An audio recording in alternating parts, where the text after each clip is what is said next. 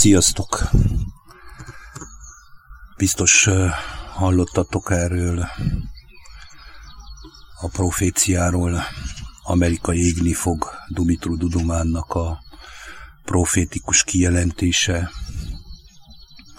ami itt is megtalálható ezen a YouTube csatornán. Erről szeretnék egy kicsit beszélni nektek, hogy mit jelent ez, hogy Amerika égni fog, és hogyan fog ez történni valójában, mert nem háríthatunk mindent az amerikai népre, hisz ott is vannak Istennek gyermekei. Nem tudom hányan, de biztos, hogy vannak Isten szerető emberek, Istent megcselekvő emberek, és azok az embereknek nem lesz bántódásuk. Tehát maga a teremtő Isten kegyelme, oltalmazó szeretete meg fogja óvni ott is az övéit, és hajlamosak vagyunk arra koncentrálni, hogy igenis Amerika teljesen el fog pusztulni. Ugye maga mind a földrész, mind ország, az Egyesült Államok, és meg vagyunk győződve, sőt rá vagyunk vezetve arra, hogy ilyen ellenségképenként kezeljük a dolgokat, hogy Amerika Oroszország ellen, és Oroszország Amerika ellen, és látszik, hogy megy a birodalmak játéka és harca a világban, és rávezetnek erre, hogy erre figyeljünk, és nem akarunk szembesülni avval, hogy valójában Amerikának hol kell égnie. Hát bennünk emberek. A bennünk lévő Amerika kell megszűnjön. Ez a nemzedék, az én nemzedékem, aki ebben a szellemben, ebben a gondolkodásban, ebben a lelkületben nőtt fel, amire vágytunk, és amit meg akartunk valósítani. És meg is valósítottunk, ami a kis testvére az Európai Unió által megadatott nekünk, az az amerikai szabadság, szabadosság, ugye a perverziójával, a gangsterségével, a gazemberségével, a gazdagságával, a cégjeivel, a hatalmával együtt, amiben mi is belementünk, és mindannyian vágytunk, elhittük, hogy ez a szabadság, ez az élet. És kiderül, hogy ez is egy irtózatos, kemény rutin, ami egyértelműen megöli a gyermekies lelkületet a rendszerével együtt. És úgy adja a szabadságot, és úgy tálalja a szabadságot, hogy a testi szabadságot tudja csak nyújtani, a lelkit nem. A testnek a teljes tobzódását, annak vágyainak megélését kínálja az amerikai lelkület, amit ugye a Bibliában úgy írnak le, hogy Babilon, a babiloni lelkület. Ebben mindannyian benne vagyunk, hisz ez az ország is, ahol élek, Magyarország és az egész Kárpát-medence egyszerűen bele van víve ebbe a lelkületbe. De hogy? Hisz mi közösen akartuk ezt az egészet, ezt az Amerikát. Megkívánva meg akartuk valósítani, és közben kiderült, hogy maga a teremtő Isten egyértelműen kijelentette, hogy ez miről szól. Ez egyértelműen a lelkek kárára való, az én lelkem kárára is. Hiába, hogy egy olyan országba születtem, ahol kőkemény kommunizmus volt annak idején, ugye Romániában, Erdélyben, abban az időben is már beszivárgott hozzánk ez a babiloni lelkület, és mindenáron ezt akartuk. Hisz többségében mi is, gyerekkori barátaim, akkor összeültünk, mindig el akartunk utazni az Egyesült Államokba, Amerikába akartunk érni, mindannyian nyugatra vágytunk, és kiderült, hogy amire vágytunk, ugye a szívünk vágya, amivel befertőződtünk, ugye a csili-vili látszó világával, elkezdve a testiségnek a szabadossága, amit megkívántattak velünk a szexualitásán keresztül, pornóiparon keresztül, meg mindenféle kívánságon keresztül, amire annyira vágytunk, hát az egyszerűen ránk zudult. Bejött a médiájával, a rendszerével és mindenével együtt. Úgy mentünk bele, hogy ezt akartok csinálni. Tehát Amerika égni fog, az bennünk kell elégjen, bennünk kell megszűnjön. Ezt mutatta nekem a Teremtő Isten. És ez csak akkor történik meg, hogyha mindannyian egyen-egyenként, személyesen maga a Teremtő Istenhez fordulunk, az Atyához, hogy megmutassa nekünk Krisztusban újjászületve, ez a legfontosabb dolog, újjászületve Jézus Krisztusban azt a lelkületet, azt a jellemet, ami maga Jézus Krisztus, hogy hozzá hasonlóvá legyünk mindannyian, hogy szabad Isten gyermekeivé válhassunk. Ezt maga a Teremtő Isten tudja bennünk elvégezni. Mi nem tudunk ebből kiszakadni, mert amilyen megpróbálunk kiszakadni, csinálhatunk magunknak egy újabb rendszert, egy újabb vallást, egy újabb saját megoldást, és a saját megoldás egyértelműen megmutatta az emberiség történelme során, hogy hova vezette a társadalmakat, az egyént. Tehát a saját megoldás az maga a rutin, a gyilkos rutin, ami megöli a gyermeket bennünk, megöli azt a piciny, ártatlan gyermeket, a tökéletes teremtést, akit maga Isten képzelt el, és elkezdjük ezennel belevezetni a mi rendszerünkbe a gyermeket, elkezdjük gyötörni, elkezdjük szószoros értelemben a Szodomia és a Gomorába benevelni, és elhittük ezt, hogy ez a jövő, ez az, ami valójában, hogyha ebbe beleneveljük a gyerekeinket, és amiben mi is belenevelkedtünk, annélkül, hogy sokszor észrevettük volna, ez lesz az élet, amit élhetünk. És egyértelműen érzem, a zsigereimben érzem, a testi létemben, hogy ez belém van ivódva, és csak lélek az, ami megeleveníthet, lélek az, ami legyőzheti ezt az egészet, maga a Krisztus lelke.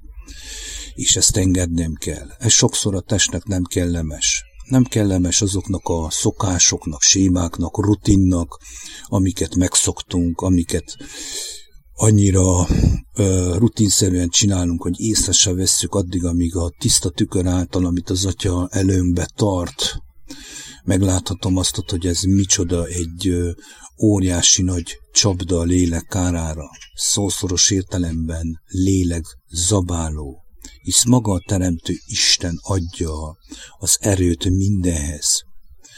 Az a kérdés, hogy ez az éltető erő, ez a kegyelem, ezt mire fordítsuk, merrefele irányítsuk, beleöljük az úgynevezett amerikai gondolkodásban, amerikai szellemiségben, az önmegvalósításban, a saját megoldásban, a saját rendszerünkben. Mert addig, amíg az ember nem lássa meg, hogy maga a rendszer, az én magam vagyok, ami belém van ivódva, bennem van, benne vagyok a rendszerben, és az a szabadság, amit maga a tökéletes fiú Krisztus mutatott meg, hisz azt mondta Jézus a zsidóknak, akkor a farizeusoknak, írástudóknak, és mindenkinek, aki ott volt, és ma is ezt mondja, hogy egyedül a fiú tehet minket szabaddá. Egyedül ő neki adatott meg, hogy mi szabadok legyünk, és akit a fiú tesz szabaddá, az örökre szabad. Ez a lényeg. Az egész ismeretben, az egész Istenhez fordulásban, és a másik dolog, amit láthatok, és amit megtapasztalhatok, mert az utóbbi időben én is eléggé visszazuhantam a testben. Rengeteg álmot kaptam a jó atyától, nagyon erőteljes szembesüléseket, és meg kellett látnom, hogy Amerikának égnie kell bennem, meg kell szűnnie. És nem úgy, mint külső ellenségkép, hanem mint belső hitvilág, belső létezés, amit összeszedhettem éveken keresztül. Azt mondhatnád ilyenkor, hogy ennyi éven keresztül a keskeny úton járva még mindig erről beszélgetek. Persze, ki kell mondani az igazat, emberek, hisz a látható világunk, amit mi alkottunk Isten nélkül, amit mi felépítettünk, az folytonosan itt van, és amilyen kinyitom reggel a szememet, a látható világ az egyfolytában megkísértet engem. Mindenfélével, a szokásaival, a rutinjával, a hagyományaival, a gondolkodásával, és egyfolytában valójában az ember, úgy is mondhatnám, hogyha nem a lélek dolgaival foglalkozik, amit maga a Teremtő Isten, akarata szerint adatik nekünk, akkor egyértelműen ebbe benne vagyunk. Ez elkerülhetetlenül. Sokszor észre se vesszük. Mondom úgy, csak hogyha megmutassa maga a Teremtő Isten. És amikor megmutassa, akkor nem egy kellemes dolog, de pont ebből akar maga az Atya úgy kiemelni Krisztusban, ahogy a Fiúban megmutatkozott. Jézus Krisztusban nem volt semmi rutin. Jézus Krisztus teljesen az Isten lelk által létezett ezen a földön. Úgyis fogantatott meg. Szentlélek által fogantatott meg.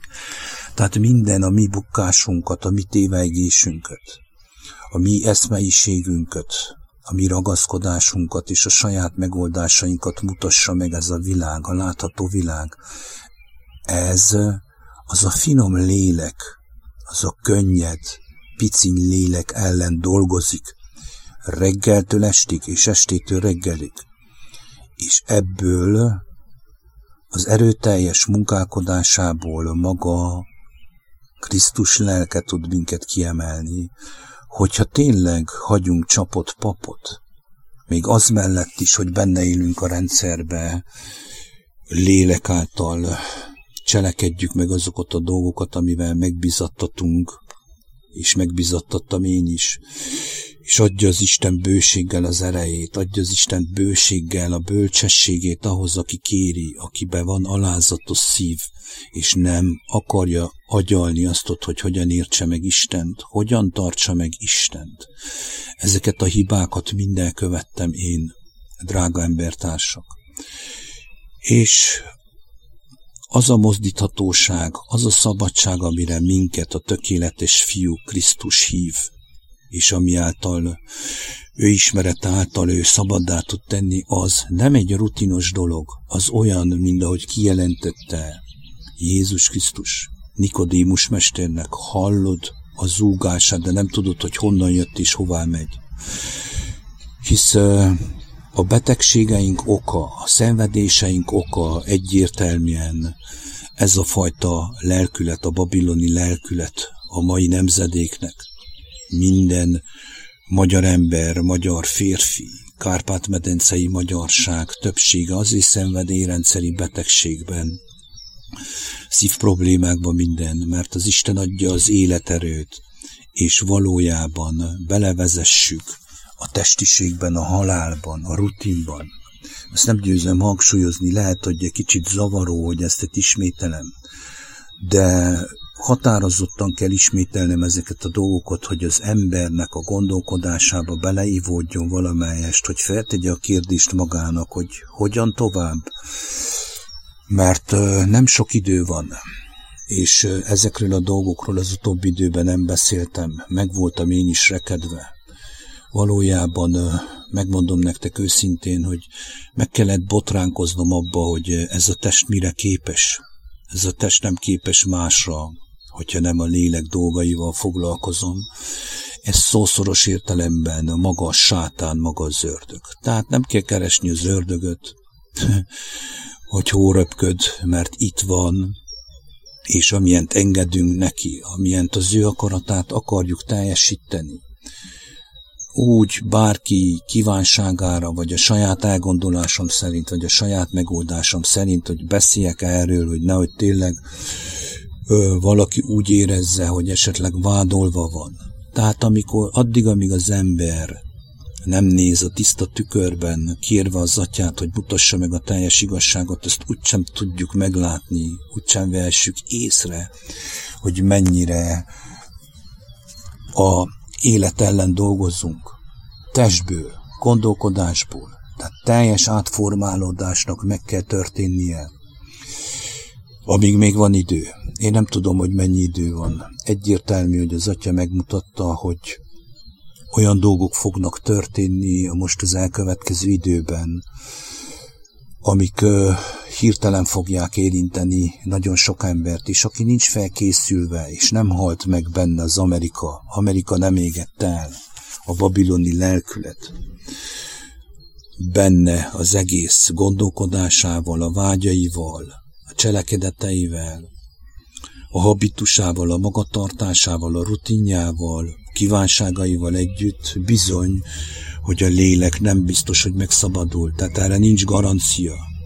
És én megmondom nektek őszintén, hogy tudom, és megtapasztalhattam, hogy egyedül az Isten kegyelme és irgalma tarthat meg engem. De ahhoz, hogy ez megtörténjen, az igazából meg kell történjen az újjászületés. Tehát az ember maga a Teremtő Istenhez kell forduljon, hogy igenis ezáltal ő megmutassa, hogy kit kell követni. Krisztust.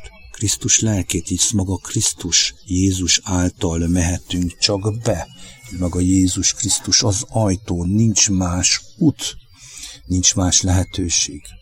És hogy elmondjam, hogy teljes legyen, hogy miket láthattam meg a jó Atya kegyelméből, amit megmondom nektek őszintén, hogy annyira el voltam foglalva a földi dolgaimmal, hogy egyszerűen meg kellett látnom azt, hogyha elfoglalatoskodok és nem osztom meg azokat a dolgokat, amiket a jó Atya szívemre helyezett, akkor egyszerűen nem, hogy szét fogok robbanni, meg fogok örülni, és egyszerűen egy olyan testi állapotba esek vissza, és estem vissza, ami nem egy kellemes a gyermeknek. Tehát elkezdődött bennem egy irtózatos nagy harc. És dicsőítem ezért az Atyát, hogy a harc az mindig történik, tehát győzedelmeskednie kell az Isten lelkének ezek a dolgok fölött. Ezt engednem kell, ez a szabad akarat, elengednem kell, felismernem, belátnom és feladnom. Még akkor is, hogyha tényleg úgy, ahogy megéltem egyik nap, hogy könnyek között kellett meglátnom azt, hogy mibe vagyok. Csodálatos, erős képeket kaptam, hogy miért mondom azt, hogy csodálatos, mert én mind szembesülés, nekem ez egy felszabadulás volt. Megéltem ezt az örömöt, hogy igen, hát láthatom az igazságot, akkor maga a Teremtő Isten mutassa meg, akkor én miért ragaszkodok a halálhoz, miért ragaszkodok a hazugsághoz.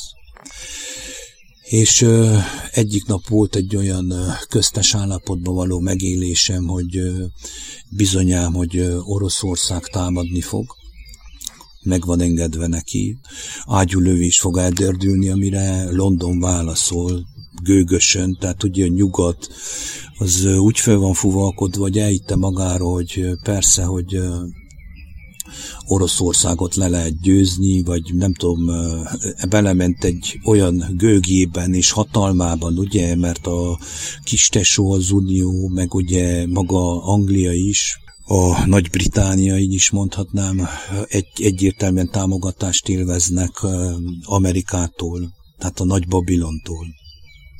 És ezekben mind beletartoznak ezek az országok a Babilonba. Tehát nehogy valaki azt gondolja, hogy Amerika el fog pusztulni, és itt nem lesz semmi. Tehát, hogyha Amerika pusztul, és Isten tudja, hogy mit enged meg, akkor egyértelműen minket is, akik itt élünk a Babilonban, mert ez is az, minket is kőkeményen fog érinteni. És itt valójában a lényeget már elmondtam. Tehát a léleknek a szembesülése, megtisztulás és a megszentelődés a legfontosabb. Isten tudja, hogy mit enged meg. Azt is megmutatta, hogy kik azok, akik menthetők, de azt is, hogy kik azok, akiket el lesznek küldve a mészárszékba, a csatatére. Hisz most kicsiben láthassuk, lehet nem tiszta kifejezésem, azt, hogy Ukrajnába, a húsdarálóba és a lélekdarálóba beviszik az embereket, és kiket fogdosnak össze. Ugye, akik odavalók, mert az Isten az övéit mindig megóvta, megoltalmazta. Tudom, hogy ez kemény kijelentés, hogy mondok ilyent, hogy odavalók. Hát lehetek én is odavaló, hogyha valójában életellenes életet éltem egész életemben. És nem okvetlenül, hisz mindennek van következménye, kerülhetek bele egy ilyen helyzetben, hogy igenis a csatatéren kötök ki. Megy mindenestől a test is és a lélek is a külső sötétségre, hisz nem látta meg a világosságot, nem ismerte meg a teremtőit, nem ismerte meg az életének az értelmét. Nem akarta meglátni, hogy az élet sokkal több attól, amit mi egyáltalán ismerhetünk. És az egyértelműen nem a látható világban tapasztalható meg abban, amit mi építettünk. Ezeket Isten úgy mutassa meg nekem, ezt meg kell nektek vallanom, hogy azért engedi meg, hogy ezeket megláthatom álmokon keresztül, hogy elsősorban nekem egy figyelmeztetés ebben a harcban, ebben a háborúban, hogyha nem vagyok kész, és nem ő rá figyelek, pontosan ugyanúgy én is részt fogok venni, mint a brit hadsereg, vagy a nagy orosz hadsereg.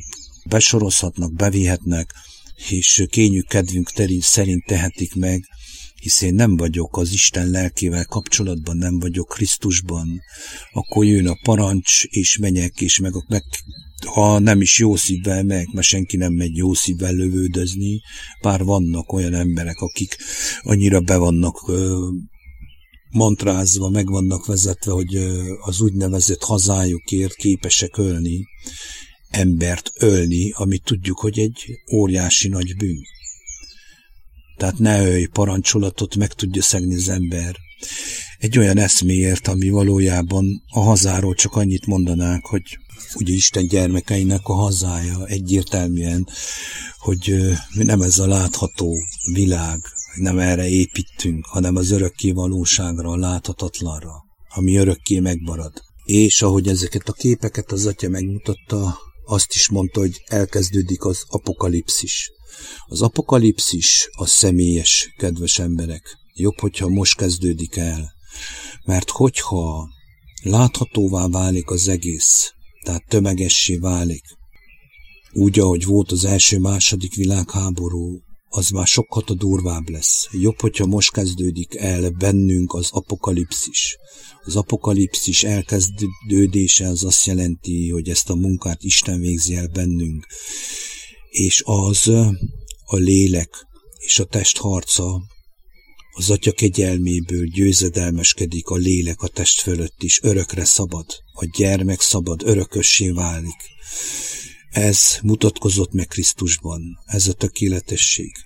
A látható apokalipszis, az Armagedon, ami Jelenések 16-ban le van írva. Királyá tettük mi magunkat, tehát a királyok összefognak, azt írja Jelenések 16-ban. Kiszárad az Eufrátes, és ugye összecsapnak. Tehát óriási nagy csata lesz, ugye a testek harca, a királyok harca. Ez nem a vezetőkre kell csak gondolni, mert mindig könnyű másra mutogatni, másra hárítani.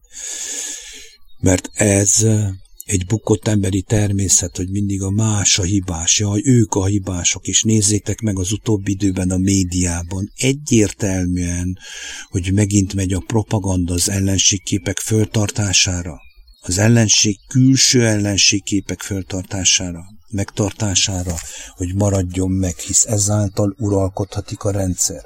A rendszer úgy tud uralkodni a bennünk lévő rendszeren, tehát úgy tud vezetni, hogy ellenségképet tart meg megtartsa a szexualitást. Tehát a szexualitást hogy tartsa meg? Tehát a karosszérián keresztül tudja vezetni az embert, a gyönyörű női szépségen keresztül. Hisz nézzük meg, bárhol, bármikor, még egy szaros fogpasztát se lehet már úgy eladni, és nem is adnak el egy rágógumit, hogy ne lenne egy-két félmeztelen nő fölplakátolva valahova. Hisz ez az, ami vezeti a testi embert, a testi gondolkodást. Nehogy azt higgye valaki, hogy én ezeket nem érzem meg, nem láthatom, vagy én külön vagyok másnál. Én azért mondhatom el ezt, mert a jó Atya megengedte, hogy elmondjam, és tényleg indított erőteljesen, hogy beszéljek erről, hogy Amerika égni fog, mit jelent. Tehát Dumitru Dudubán proféciája egyértelműen lélek által meghallgatva, kérve az Atyát, hozzáfordulva egyértelműen lehet érteni, hogy az az egyénre szól elsősorban.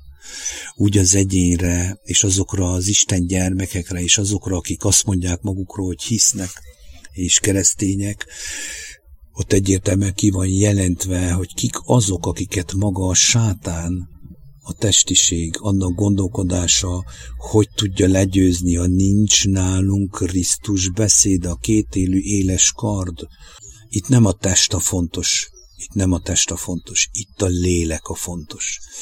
Isten nem nézi a testet, bár azt is megtartsa. azt is ő tartsa meg, hisz minden az ő kezébe van, minden az ő hatalma alá van rendelve, és mindenki annélkül, hogy tudna róla.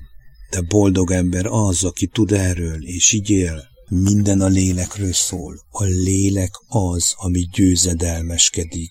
A sátán fölött, a testiség, a földhöz ragadtság, az amerikai babiloni lelkület fölött, mert onnan indult ki minden mocsok, gonoszság. És hiába gyűlölöm én az egész Amerikát, és ellene fordulok. Hiába gyűlölöm én egész Amerikát, amikor valójában amerikaiként élek, amerikaiakként létezzem. Pontosan ugyanaz van, ami ott is van.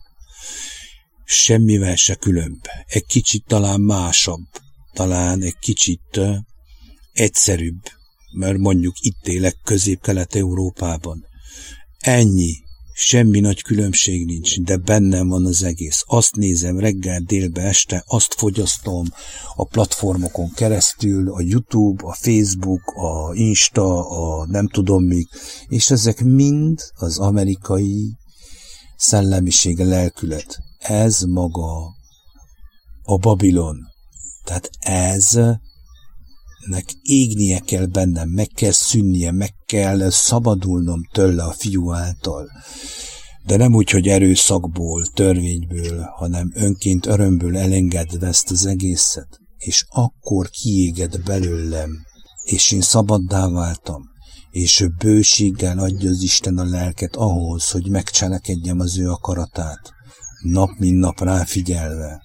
Nem, azért kapom ezeket a dolgokat, hogy ráhúzzam valakire azt, hogy mindenki bűnös és én tökéletes vagyok, hisz mindannyian az engedetlenség alá vagyunk rekesztve. És ez azt jelenti, hogy a testiségnek ez a gyümölcse, a saját világunknak ez a gyümölcse, az engedetlenség Istennel szemben. Maga a Teremtő Istent megismerni óriási kegyelem, ezt is ő adja meg mindenkinek egyenként, de az az igazság, hogy az ember őszintén tiszta szívvel, ha hozzáfordul, és kezd kérdéseket feltenni, és tényleg igazából kezdi keresni őt, amikor megérinti az embert, ez a tökéletes, gyönyörűséges, teljes szerelem, az a szabadság, amit Isten ad az embernek egy újjászületéskor, az elfelejthetetlen, az pótolhatatlan, az fölülmúlhatatlan dolog.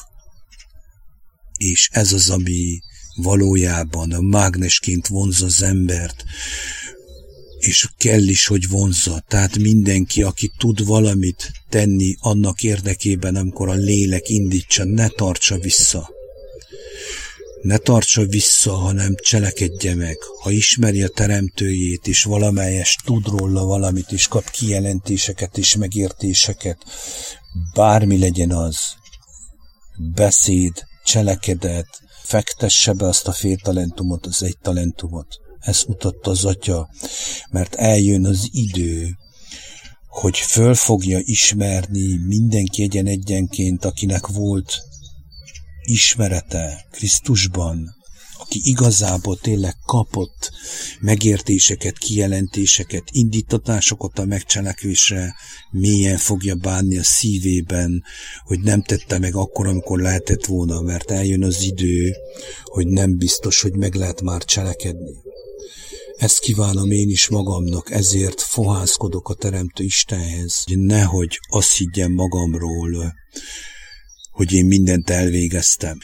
Teljesen szabadokká lettünk a fiúban. Sziasztok! Isten áldjon mindenkit!